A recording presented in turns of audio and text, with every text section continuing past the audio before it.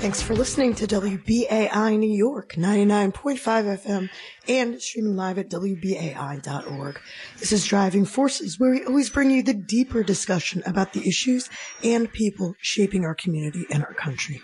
I'm Celeste Katz-Marston here with the amazing Jeff Simmons. Obviously, you can hear my voice is in pretty rough shape today, so Jeff is going to do most of the talking. Take it away, Jeff. Celeste, I am speechless that you are almost speechless. That never happens. So, folks, we're going to make sure on the next show, Celeste speaks the entire time and I just say hello. But lots going on in the news this week. And first of all, Celeste, I hope you feel better soon. I'm glad that you still put today's show together because it's a very important topic. Before we get to our first guest, I just want to make a point of just noting that there's been so much going on in the news. As always, there's so much we can, try to digest, to synthesize for you and hit on a few topics. But what I personally have been following this week has been the growing tension between the New York City Mayor Eric Adams and members of the New York City Council.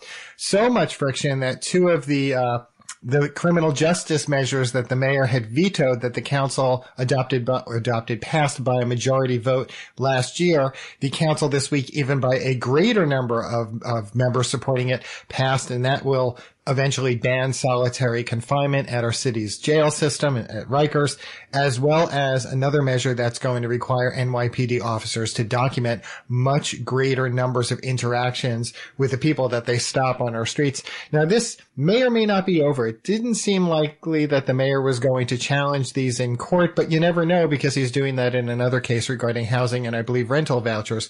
Still, there's a lot of pushback as well that's going on with the looming budget cuts to the city's budget. That's another thing that Celeste and I are going to be looking at, and also I'll be exploring that on my other show here on BAI on Sundays, because we're seeing how these cuts are going to be impacting a number of services and programs that many of us here in New York City have gotten used to. We're going to be seeing cuts to arts and cultural organizations as well to a number of nonprofits. So these are the things we'll be looking at. And one other thing I just want to note, that we may be having the school's chancellor back on our show next week. His folks wanted to get him on today, but he's up in Albany. And the reason he's in Albany is because mayoral control over a city school system is up for renewal. That's been a debate among state lawmakers.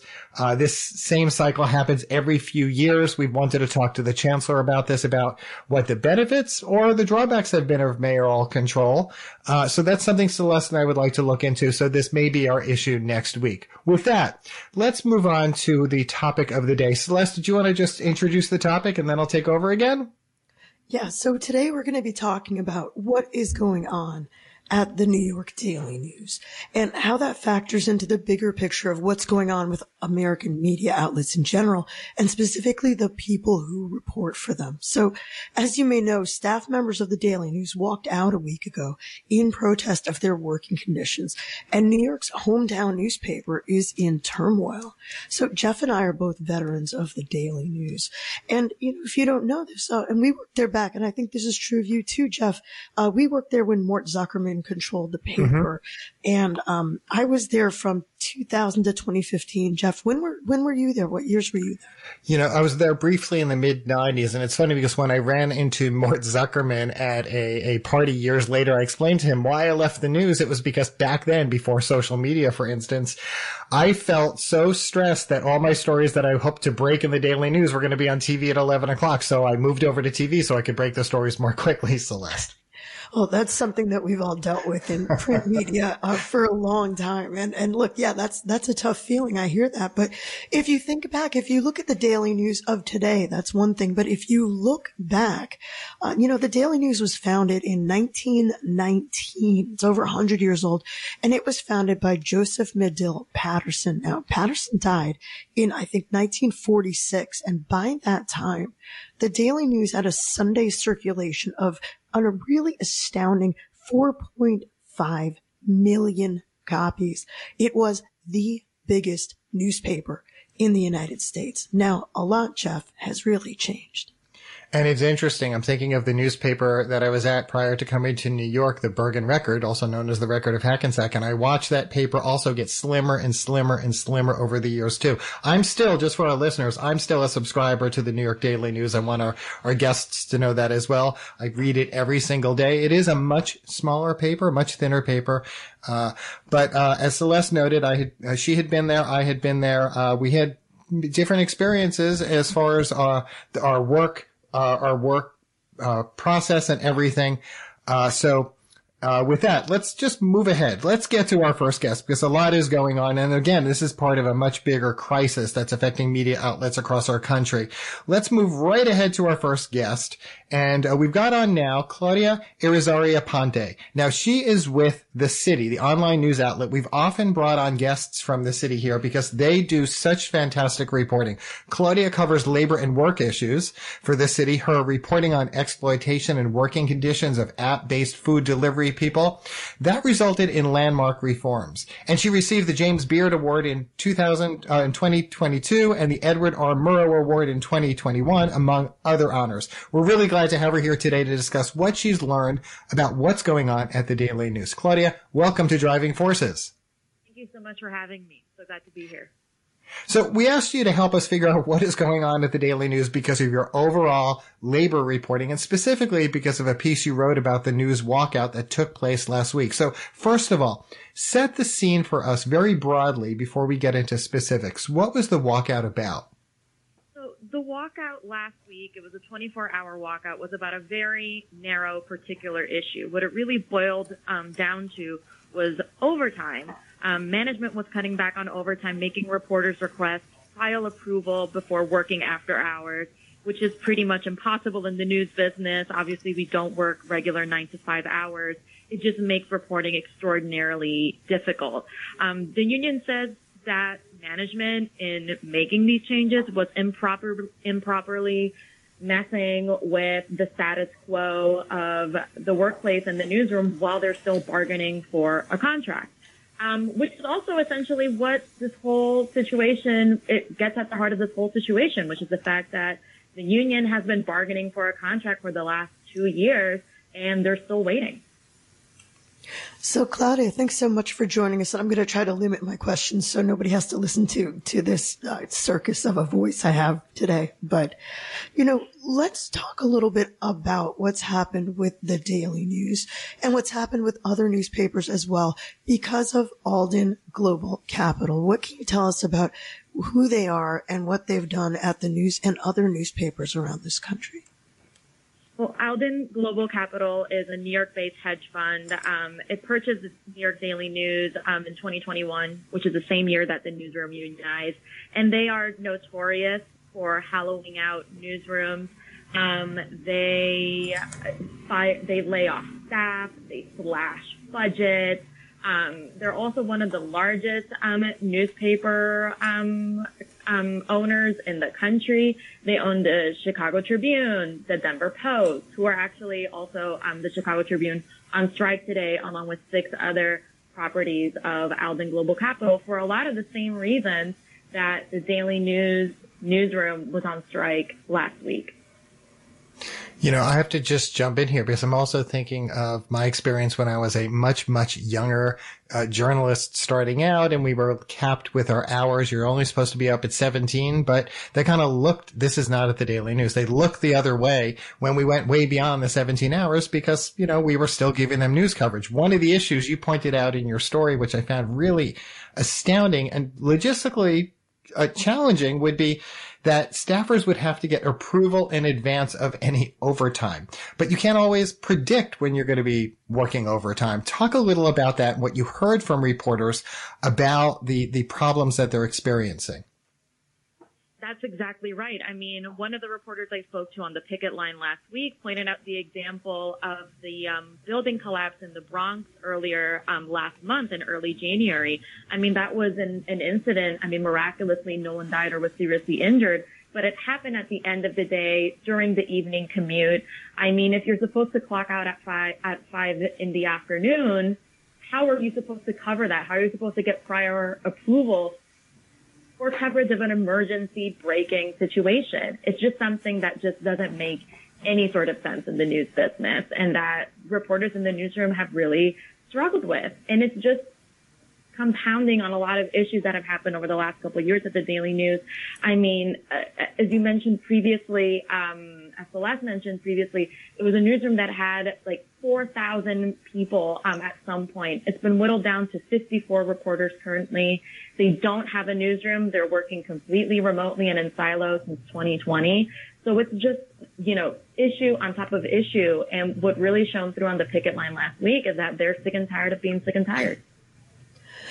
Claudia, I want to ask you, before we get into some more specifics about the National Labor Relations Board's involvement in this, I'm not asking you to look into a crystal ball, but, as an observer of what's going on with labor at newspapers across the country, different publications, are you hearing that this is some sort of a precursor to further dwindling of the Daily News in scope, possibly even going out of print publication, going completely digital? What are you kind of hearing on this? It's incredibly difficult to tell. Unfortunately, what's happening at the Daily News, it's happening in local newspapers all across this country. Many of them owned, as I mentioned earlier, by Alden Global Capital itself. The case that the Daily News Union filed in the National Labor Relations Board against management with regards to overtime is still pending. The crux of that complaint, as I mentioned earlier, which is known as an unfair labor practice. Loosely speaking, employers can unilaterally change the terms of employment for unionized employees while in the middle of negotiating a contract. That means they can't cut salaries, they can't lay people off, all while they're in the middle of bargaining a first contract for a newly unionized workplace.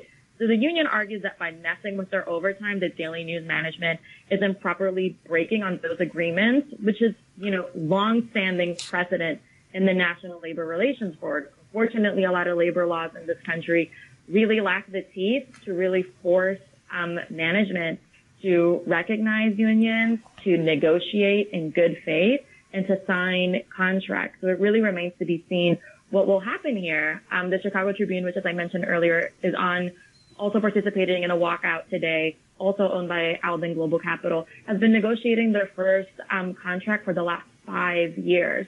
So this is not going to be easy, and it's not a battle that is unfortunately going to go away anytime soon, it looks like. And if you just tuned in, you're listening to Driving Forces on WBAI New York 99.5 FM and also streaming live at WBAI.org. We're talking about the labor situation at the Daily News, and our guest right now is Claudia Irizarry Aponte of the nonprofit news outlet, The City. So it's interesting because one of the questions that Celeste and I, had thought about was about the support that members of the Daily News staffers have been getting from, I'll say air quotes, but you can't see that right now, of celebrities. And what I'm thinking about, is some of what I've seen about celebrities showing up to show their support. Can you talk a little about that and who has shown up to show their support? Yes, Alec Baldwin made a cameo at the picket line last week. There was a Daily News reporter, Michael Sheridan, who was on the city's FAQ NYC podcast last week, who said that it would be amazing if Alec Baldwin came to support and showed up in solidarity at the picket line. To this listener in particular, it sounded like a comment that he made in jest, but nonetheless, the word got out to Alec Baldwin, and he made it to the picket line. He's a celebrity who is notorious for cursing out tabloid reporters and photographers, and the Daily News is no exception. But it looks like he put his own differences aside for the day to really show up in solidarity for the union and spread the word as to what's going on. So, Claudia, I want to talk more about the people in the union, because I think sometimes we talk about the unions, as an organization, and we don't talk enough about the fact that these are actual people who make up the union. But I also want to ask you, just first of all, maybe this is sort of a self-referential question, but when I was at the news, and I think when Jeff was at the news, it was always a big sort of rivalry with the Post in particular. We were competing against the Times, the Post, television, everybody, but there was a particular feeling that we had about the New York Post. And I think we also felt at the time, because Murdoch and News Corp, that they had sort of unlimited money. I'm just wondering, what do you see right now in sort of the competitive nature of the relationship between the Daily News and the New York Post, given what is happening with this labor dispute? I mean, I don't think that hunger is going away anytime soon. There was actually one of the signs that the union members were holding at the picket line last week, kind of tongue-in-cheek, read, "Save the Daily News, what are you going to read? The Post?" Again, speaking with people there last week, they're still, I mean, that's part of the reason why they are, uniting in this moment and really raising their voice. They really, the Daily News has been winnowed down so much, and yet that has not stopped reporters from going out day in, day out, breaking stories. And what they really want is the resources to be able to make that sustainable for their own lives and for the health of the newspaper, and frankly, for the health of the city. And what's so interesting, Claudia, is, what I've heard from reporters as well, is that they're working in already sparse newsrooms. I think of the Daily News, a completely unrelated exchange I had with an editor yesterday, because one of my staffers had shown up there with something, and he's like, "I'm the only one in the whole office." And so I had to leave my desk to go down to the front door to see your person. I'm the only one here, which seems astounding to me because I'm so used to the vitality, the vibrancy of newsrooms. But staffers are saying they're already working in these sparse newsrooms, and that Alden is essentially searching for new ways to cut even deeper to the bone.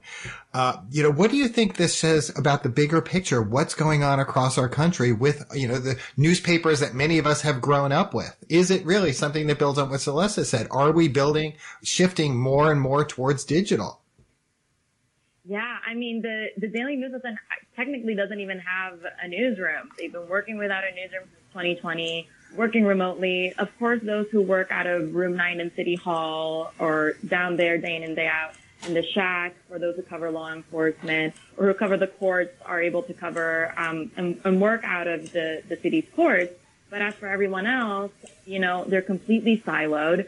There was a lot of frustration that I heard from the picket line last week about that particular issue. Eventually Alden relented and allowed them to use a small co-working space in Times Square, but that can only accommodate 5 to 6 people at a time. And it's just more difficult to collaborate in a newsroom when everyone is completely siloed.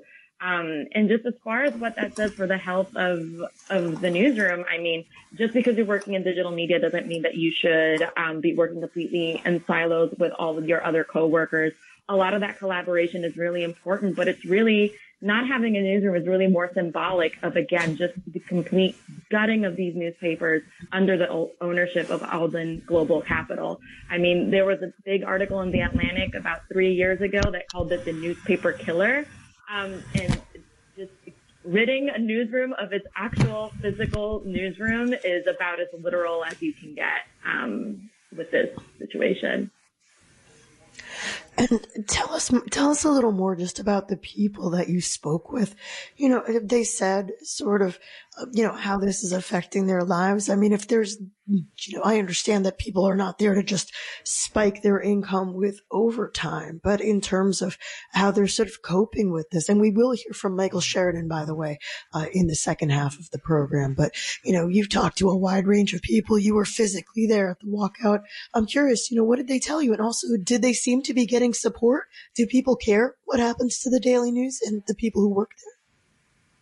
Yeah, absolutely. I mean, in terms of the overtime, it's 2 things. It's one, that it just makes it very difficult to report. I mean, news breaks overnight, news breaks in unexpected moments early in the morning, before dawn, and after dark. It's just impossible to be asking reporters to request overtime in advance when they don't know what might happen in the future. But then, of course, there's only 54 reporters covering a city of, more than 8 million people. People are being worked to the bone. There's a sense that, we're working overtime out of a sense of commitment to this newspaper. But also we shouldn't have to. It's not just about the newspaper and the quality of the reporting, which is always excellent, even throughout all these challenges, but also their own quality of life. So, I know we only have about 2 or so minutes left, Claudia. You have done so many great stories on labor issues. What are the other stories that you're following or that we should be paying attention to involving unions and labor in New York City? Things that we should pay attention to. I write a lot about gig work, especially app-based food delivery workers. I write a lot about healthcare workers who have really experienced kind of like a flourish in organizing and really in the labor movement since COVID. It's been very interesting to witness and to be able to cover in this day and age. And then I'm also always interested in organizing and labor with regards to immigration, day laborers, construction workers, occupational hazards faced by these extremely vulnerable workers, bad bosses, and, the toothless labor laws that allows bad bosses to get away with it. I'm sure we're going to have you back to talk about more labor stories because, unfortunately, they're always in the news. Claudia, before we let you go, please tell our listeners where they should go if they want to find out more about you and your work for the city. Yeah, they can read us at thecity.nyc. We are online. We don't have a paywall. So we please ask that you become a member if you can and chip in a monthly donation if you can. Again, the website is thecity.nyc. Free to read for everybody. Claudia, I want to thank you so much for appearing here with me and the virtually speechless Celeste Katz-Marston today. Really appreciate it. Thank you so much. That was our talk with Claudia Irizarry, Aponte of the nonprofit news outlet The City. If you have not heard of The City, I'd be surprised because if you're a regular listener of WBAI's Driving Forces, because we love to invite their reporters on. It is an amazing outlet. They set the tone for a lot of the coverage in the city. They've got fantastic reporters. So I'm encouraging you all to check out The City online. You're going to see some amazing coverage there. If you just tuned in, this is Driving Forces on WBAI 99.5 FM New York and also streaming live at WBAI.org. I'm your host, Jeff Simmons, and joined by my amazing co-host, Celeste Katz-Marston today. Remember, Celeste and I want to bring you programs like this and talk about these topics because, we want to have these conversations about what really matters to New Yorkers. And if you are a New Yorker, if you're a longtime New Yorker, you know the daily news. You probably still, like me, love the feel of a hard copy of a newspaper in your hands, even if you read digital as well all day. But remember, Celeste and I and everyone here at the station can't do these things alone. We need your help. We need you to step up. Please remember, it only takes a minute to support the kind of free speech, independent radio that we bring you here on WBAI and on Driving Forces every week, because this is your station. Remember, we rely on your contributions. We don't rely on contributions from Alden or from corporate America. We don't get the funds from we don't get financing from hedge funds. We get funding from you. You're the folks who keep us on the air. So we're counting on you to keep WBAI on the air. So please take a few moments and do your part. Go to WBAI.org today to stand up for free speech radio. That's WBAI.org. And remember, if you don't want to give a one-time contribution, but you want to feel good throughout the entire year, but not worry about going and making a contribution every single month, you can set up a system like the way I do. I am what's known as a WBAI buddy, a BAI buddy. I set it up on my credit card, so every month the station gets a contribution from me. Most people give 15 or 20 bucks. You can give more if you're strapped for cash. You want to give a little less, like give up 1 cup of coffee a month or 2 cups. Give up those Starbucks ventis that are just like $5.50 or whatever it is right now, and give it to WBAI. Set it up on your credit card to become a BAI buddy. You just head to the website at WBAI.org, click on the green button, or if you really want to talk to someone instead and set it up that way, we have you covered. You just have to call 212-209-2950. Again, that number is 212-209-2950. It's that simple. With just one visit to our website or one phone call, you can support independent media in New York. And remember, your contributions are tax deductible. I know we say that a lot. Celeste always makes a point of reminding you near the end of the year. Well, throughout the year, your contributions can be tax deductible. So you're doing something good for yourself your fellow New Yorkers and for your tax bill. That might be on your mind right now as you're doing your taxes. Write it on your calendar. Remember to do that this year as well. You could swing the $10 or $15 a month, but maybe you can budget for $20 a month. So this is Free Speech Radio. We've been around for more than 60 years. The voice of real New York. Please do your part. Our next guest is Michael Sheridan.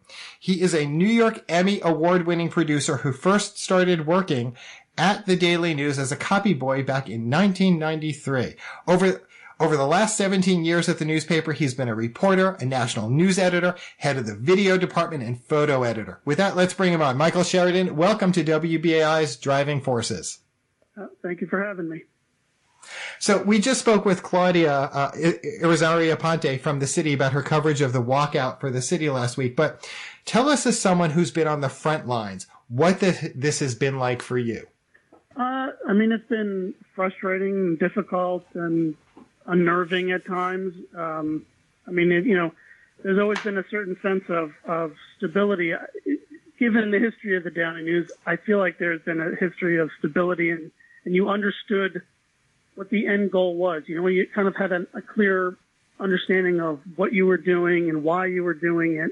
And I feel a lot of that has been lost because everything is uncertain and unclear, not just because the landscape of the news business and especially newspapers is unclear, but just exactly what is going on at the Daily News and what they're trying to accomplish remains unclear. Hey, Michael, I appreciate you joining us today. Sorry again about my voice here, but doing the best I can. But, maybe talk about this. And I think, Jeff knows this. I know this. We both spent a considerable amount of time at the news. I was there for about 15 and a half years. And I did have that sense that the Daily News was there for the people of New York. Like if you had a problem, you could call up the Daily News. If you were being mistreated or ripped off or nobody was listening to you, the Daily News would care and would come out there and try to help you. Do you feel like those are the kinds of things that are different now? Or what has really changed about the way the Daily News functions under these conditions? I think the idea that the Daily News is still there for the people of the city of New York and still cares is very much true because the reporters and the people who work there all care. Even the editors all care about the city and they care about the Daily News. The issue becomes a question of does people in the management positions and people who are running the newspaper who own it in Alden, do they care? I don't know about that. That's where everything becomes muddy and unclear. And as a result of some of the decisions they make, it impacts the ability of the people who are doing the jobs, who are creating the stories that make up the newspaper, difficult for them to do their jobs. And I think that's where the disconnect is, and it's sad to see because the Daily News is a great newspaper, and it means something, and newspapers mean something, and local news matters. And I wish the people who were in charge or who owned the place actually cared about that. Michael, as you're speaking, I'm also reflecting on what my experiences were like working at the Post, the News, and back at the Record, at a daily newspaper. I loved it. I thrived in it. I love that environment. But I also, this is much earlier, but I witnessed the changes. I went through in one of my newspapers a round of layoffs, which was very, stressful for everyone. And I know what those situations can be like, especially as newspapers start to downsize. But I'm really curious about how, since Alden took over, how your daily life as a reporter at the Daily News has changed. Give us some examples, because I'd love for our listeners to then better understand, oh, wait, now I can completely see I might not have tolerated this. Well, I think part of it is, and it's a lot of what's going on with the reason that we walked out, which was really hanging on the idea of the overtime, but it's this concept of kind of nickel and diming every element of a person's trying to do their job. The reporters care about what they're supposed to be covering, whether it's transit, whether it's city hall, whether it's crime.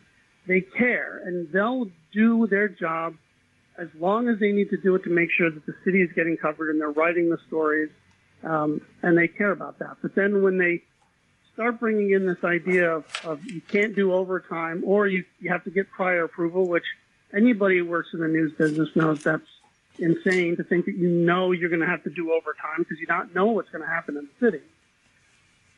Then they're unable to do what they care about. And that's really like the big shift when it comes to how the paper feels now. It just feels as if there's more to emphasis on looking at the budgets and paying attention to every nickel and dime instead of what's the best thing for the newspaper in terms of coverage and how do we better serve the city as a newspaper and a news organization. Because we're not just a newspaper, we're a website as well. But as a news organization, how do we best cover the city? That should be priority over, as much as money matters. When you're talking about small little amounts, it shouldn't be that way. You're listening to Driving Forces on WBAI New York 99.5 FM and streaming live at WBAI.org. We're talking about the labor situation at the New York Daily News. Our guest right now is Michael Sheridan. He's a 17-year veteran of the paper. Sheridan, you made it 2 years longer than I did so far, and you're still going. Pretty impressed with you, man. You got it in your blood, that's for sure. I'm just thinking back to my time at the news, and I think that one of the things that the news was known for and was great for and made it great was that the idea that if something big was happening, we were always really, really able to flood the zone, that you could throw people at this thing and they would go at it and they would stay on it. Do you feel like you're able to provide still that kind of coverage, or are you being sort of actively prohibited from doing that, or are people doing it sort of, on a volunteer basis almost once the clock runs out on their ability to actually get paid for all that work? Well, I want to say that I believe that the dedicated people who cover the city at the Daily News can continue to do their jobs no matter what. That being said, there's only so much a handful of people are capable of doing. The paper itself, the staff is maybe a half, if not a quarter of the size it was back in the day. And the decisions made by the company are baffling in the sense of how you have a staff that's about 50 some odd people of reporters or union members anyway, and then they're the ones covering the city, and it's unclear how there's the expectation that they're going to continue to do coverage of the city like they did 10, 20, 30 years ago without the resources, without the manpower, and it's completely unrealistic. And part of that is, there's a weird decisions. Like an example of a weird decision is we have holidays, right? Normally, people work holidays, especially when you're first starting at the Daily News, you're working holidays. It's an expectation. But suddenly now they want to move people off holidays just so they don't have to pay them holiday pay. And then you end up with a skeleton crew of people working on Martin Luther King Day or any other kind of holiday coming up. Imagine what happened again. It's those kinds of weird decisions that the company makes that I think are sacrificing the ability of the reporters to do their jobs. And at the same time, the result of that is sacrificing thorough coverage, and excellent coverage that the news has been known for generations. That you're losing that ability because there are fewer reporters. You're held to much more restrictive standards. Were you seeing prior to the walkout, were people starting to say, you know what? I'm trying not to curse here. Whatever it. I'm not going to go ahead. They don't want me to, they're not going to give me approval on overtime. Then why should I go even further and cover this? Because at the same time, if you're a journalist and you're a great journalist, you want to cover that story. You don't want to say my shift is over, I'm leaving. I mean, how tough has this been for a lot of people when they have to make those decisions? Do I still cover the story, or do I step aside because I know that the company that, I'm working for doesn't really care about me? You know what? It's easy for people to, it would be easy for them to any of the reporters to go and say, you know what, F it. I'm not going to bother with it. They're not going to let me have the overtime, and I'm not going to do it. I've never heard anybody say that. Even after this overtime stuff happened, they're still not saying it because they still care. They care about what they're doing. And I think the belief in what they're doing and caring about what they're doing has never wavered. I think there's a frustration to the way in which they care about it, but there's a lot of feeling that there's the company and some people in management who don't feel the same way. And that's where the frustration comes from. That's where that's just the general disconnect. You know, I mean, we don't have a newsroom, and it's easy for everybody to kind of get siloed off into their own little places, and there's no sense of, I don't want to, I guess, community or a unity, like the whole staff is in it together. That's very hard to accomplish under the circumstances, and I think because we don't have a newsroom, but also I just feel like that sense of a team, of everybody kind of working together to accomplish a singular goal doesn't exist. And that's unfortunate. And that's an unfortunate result of the way the reporters and everybody are being treated by the company. We're talking to Michael Sheridan of the New York Daily News Union. And Sheridan, you know, this is a hard question for me to ask personally, having spent so much of my career at the Daily News. But you know what? New York has a long and complicated media history, and some newspapers have gone away. I mean, everybody can remember or has read about when there used to be like 10 different newspapers in the city of New York. But some of those papers, you know, the Journal American or the Mirror or the Herald Tribune, whatever it was, just aren't with us anymore. I mean, do you worry about a time when the Daily News won't be with us anymore? And how close do you think we might be to that right now? Well, you know, the Daily News is the paper that's always mattered to me. My dad wrote for it for more than 20 years. It's a place that my sister-in-law even worked there for a period of time. I mean, it's been a family place. And the Daily News itself has meant a lot to me as a result of that. Do I think the Daily News will continue on? I don't. If I'm going to be completely honest, I think the problem with newspapers, and it's not just the Daily News, it's newspapers in general, has been a problem for at least the last 30 years. Digital completely upended everything, and I think what a lot of people outside of the business tend to not understand is that the ability to make money has become far, far more difficult. You know, you had print advertising, you had plenty of money coming in because it was really the only way to advertise outside of going on TV. But now that doesn't exist anymore. The web changed all that. And then after the web started changing all that, then what? Google, Facebook, all those places sucked up all the digital revenue that smaller websites could make. And it gives very little options for especially newspapers to find ways of making profit, right? There's the things like the New York Times or the Washington Post, but I feel like those are very different things. And I'm not saying that their product or the stories they cover are like Target and Walmart, but they're like the Target and Walmart of the newspaper business because they're very diversified. You know, they do a lot of different things. They have a lot of different revenue streams, and newspapers, for the most part, struggle to do that. You know, the Daily News has been trying various different ways of transitioning from the print to digital. I was when I first started, when I came back 17 years ago, I was part of the web team when they were developing the website, and there was a very big transition, and it doesn't all necessarily all work out the way we want it to. And do I think print is going to go away? No. I don't think print is going to go away. But I think the revenue streams for newspapers are very limited.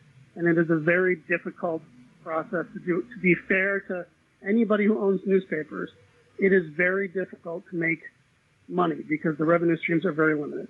And I kind of understand some of the crimping and cutting. I get it. As much as I don't like it, I understand it. And I think in time, those things will there are a lot more newspapers will go away or they'll go all digital. And I don't necessarily think that's a bad thing, because what's really important is the news coverage they offer. That's what matters more than anything. The format it comes in isn't as important. As much as it's nice to have a book or read a newspaper, it's the words that matter, it's the stories that matter, and it's the ability to produce those things. How newspapers are going to figure out a way to become more profitable in the future, that I don't know. Nobody really knows. No one's been able to quite crack that nut. But I'd like to believe that something like the Daily News will never really go away, but it'll evolve into something that can be sustainable. That's what I would like to see. And I'm going to let Jeff ask you the last question, Michael Sheridan, but I do just want to mention here that when I first came to the Daily News in 2000, the spring of 2000, one of the first people I worked with was your father. And I certainly do remember him and what a big figure he was to me at the Daily News. And I think that for a lot of people who read the paper, I think the Daily News has been kind of a family institution. It's been a tradition to have it in the house, to get your news that way, to read the sports or the features or the entertainment or the politics. I hope they read the politics, because that was what I was doing. But I just want to say that, I think that certainly I know that the Daily News has been a tradition for you and your family. And I think it might be that way for a lot of other families as well. And Celeste, you bring that up about your political coverage. I felt you were one of the people who set the tone and set the agenda for shifting over a lot to digital with the blog, that you covered all the goings on at City Hall, which I was in government at that point and following everything you did. Michael, before we let you go, please let our listeners know if they want to find out more about you and your work, where they should go. You can find me most places as Sheridan Writer, Sheridan, Sheridan, writer, Writer. I'm on there on Twitter, although I'm not on Twitter all that often. I am Twitter and whatever that other one is. Threads. I know. There's Thread, there's X. I keep saying Twitter. I know it's X these days. Michael, Michael Sheridan, thank you so much for joining us here on Driving Forces. We really appreciate you doing this. We'll keep following this issue as well and bring updates to our listeners on our subsequent shows. Michael Sheridan, thanks again for joining Celeste and me here on WBAI today. Thank you for having me. And if you just tuned in, that was Michael Sheridan of the New York Daily News here on Driving Forces on WBAI 99.5 FM New York, and also streaming live at WBAI.org.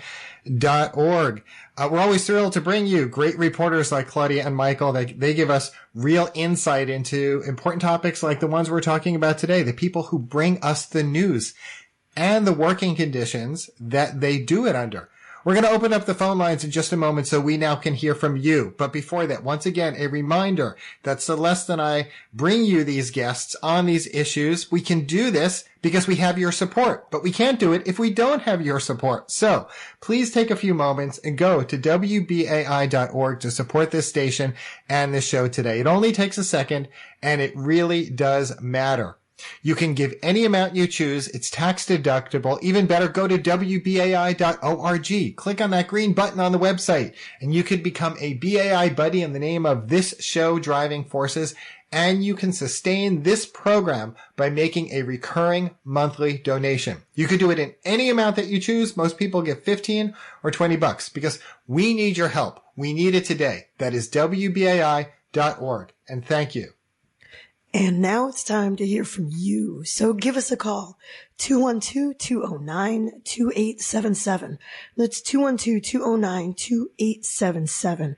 Get in on this conversation. What do you think of what's going on at the Daily News? What do you think about what's going on in media? Do you care if your newspapers disappear? What do you see yourself in these labor conversations? 212-209-2877, 212-209-2877. We'll be right back with your calls. You are listening to WBAI New York.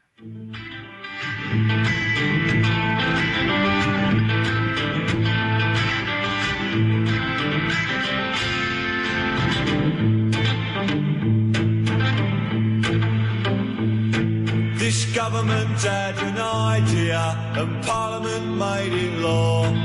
Seems like it's illegal to fight for the Union anymore. And which side are you on, boys? Which side are you on? Which side are you on, boys? Which side are you on?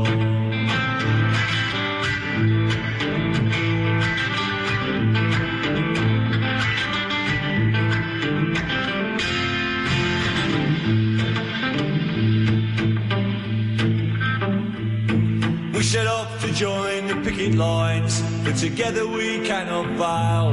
We got stopped by police at the county line. They said, go home, boys, or you'll go into jail. And which side are you on, boys? Which side are you on?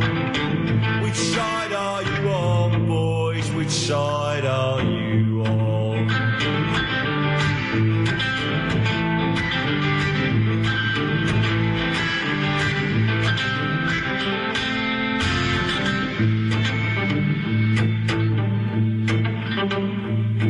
Well, it's hard to explain to a crying child why her daddy won't go back. So the family suffer, but it hurts me more to hear a scab say, sod you, Jack. Which side are you on, boys? Which side are you on? Which side are you on, boys? Which side are you on?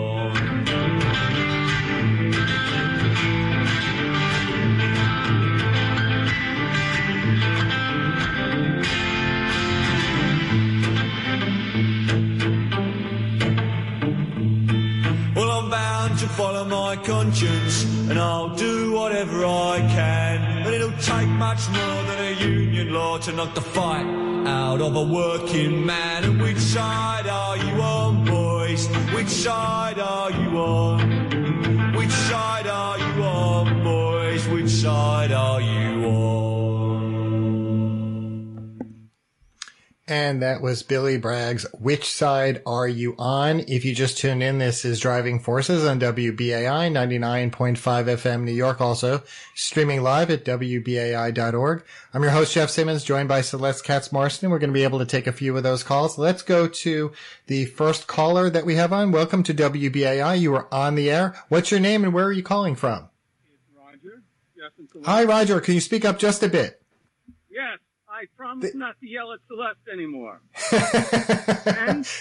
Thank you, Roger. I think we missed you last week. Yeah, no, I heard that. Hey, I want to know if you got a dog yet, Jeff. Any dogs? No.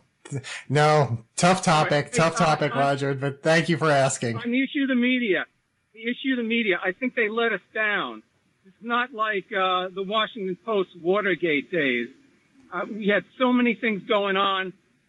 The weapons of mass destruction, fabrication, Libya, what's going on with Israel and Gaza, Ukraine. I really think that the hard-hitting stuff is in the alternate media now. It seems like the traditional media has gone very corporate.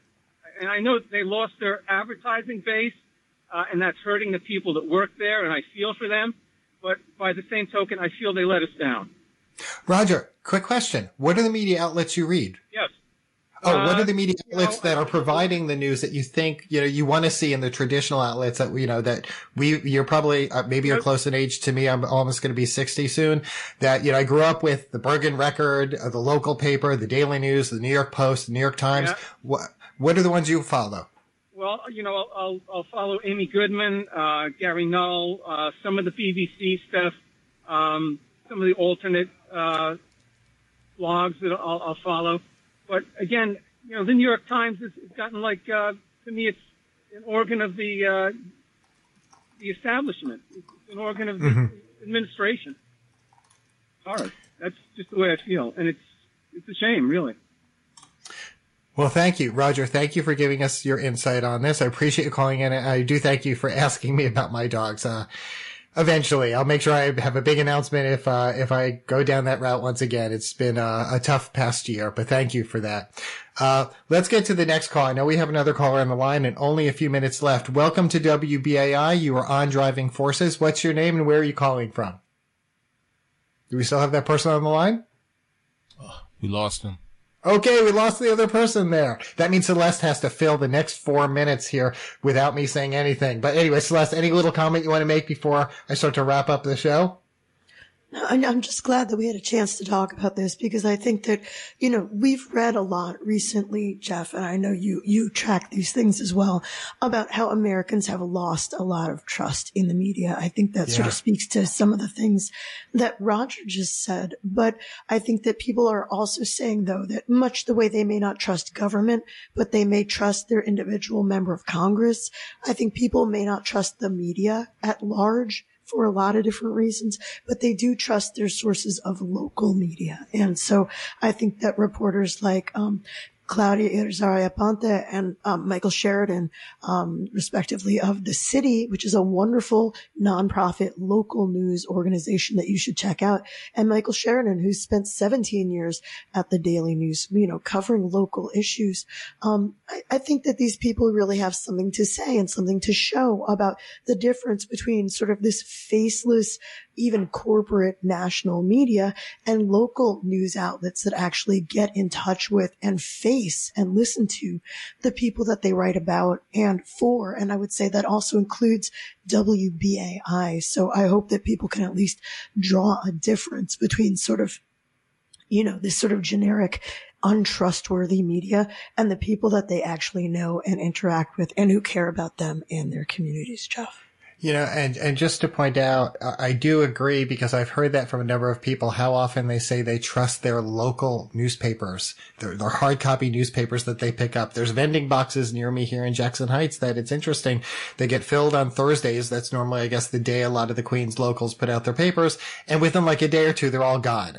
And people, when I ask them how they heard about something, they're often telling me, oh, it was in the Queens Courier or the Queens Chronicle, or the Queens Examiner. They're getting a lot of news from their local paper. So there's that trust. At the same time, we're fortunate, or at least I'm fortunate here in Queens. I have all this variety of papers, but across the country, we have seen a number of papers fold. A lot of local journalists, journalism outlets have folded. I mean, also remember, and Celeste, you and I have talked about this. What's the outlet that first broke the George Santos story? It was a local newspaper. The Times was very late to the game in that. It was after he was elected, but the Times, the local newspaper out on Long Island, had broken that story. So that is going to be almost our program for today. So we want to thank our special guests, Claudia Irizarry Aponte of The City and Michael Sheridan of the New York Daily News Union. We want to thank our engineer, Reggie Johnson. And of course, we always want to thank you, our listeners, and our supporters. Jeff, what do we have coming up? Well, I'm going to be back here on Sunday morning, bright and early, with City Watch at 8 a.m. My co-host Carlos Menchaca and I are going to be talking with New York City Council member Chi Osei, who recently chaired the council's Cultural Affairs Committee, but was removed from that post amid the shakeup in a lot of leadership posts within the city council. But we're going to be talking about culture and the city's budget. And then we're going to be joined by Coco Killingsworth. She's the chair of the city's Cultural Institutions Group, which recently sent a letter to the mayor and his administration urging them to reconsider the millions of dollars in proposed cuts to their organizations and strongly recommending that investments at this time are needed, not cuts. And by the way, she's also the Chief Experience and Impact Officer at the Brooklyn Academy of Music, so we'll talk a little about that too. And then Celeste and I, we're going to be back here next Thursday. Can't say yet who we invited. We have invited the Chancellor, but we're going to hold off on formally announcing that. You'll have to check the WBAI website next Monday. We'll be able to announce if we've got the Chancellor and our other guest on that day. If you missed any part of today's program, you can find Driving Forces on Apple, SoundCloud, and wherever you get your podcasts. This has been Driving Forces with Celeste Katz-Marston and Jeff Simmons. Thanks for listening. Stay tuned to WBAI for more great programming. See you on the radio.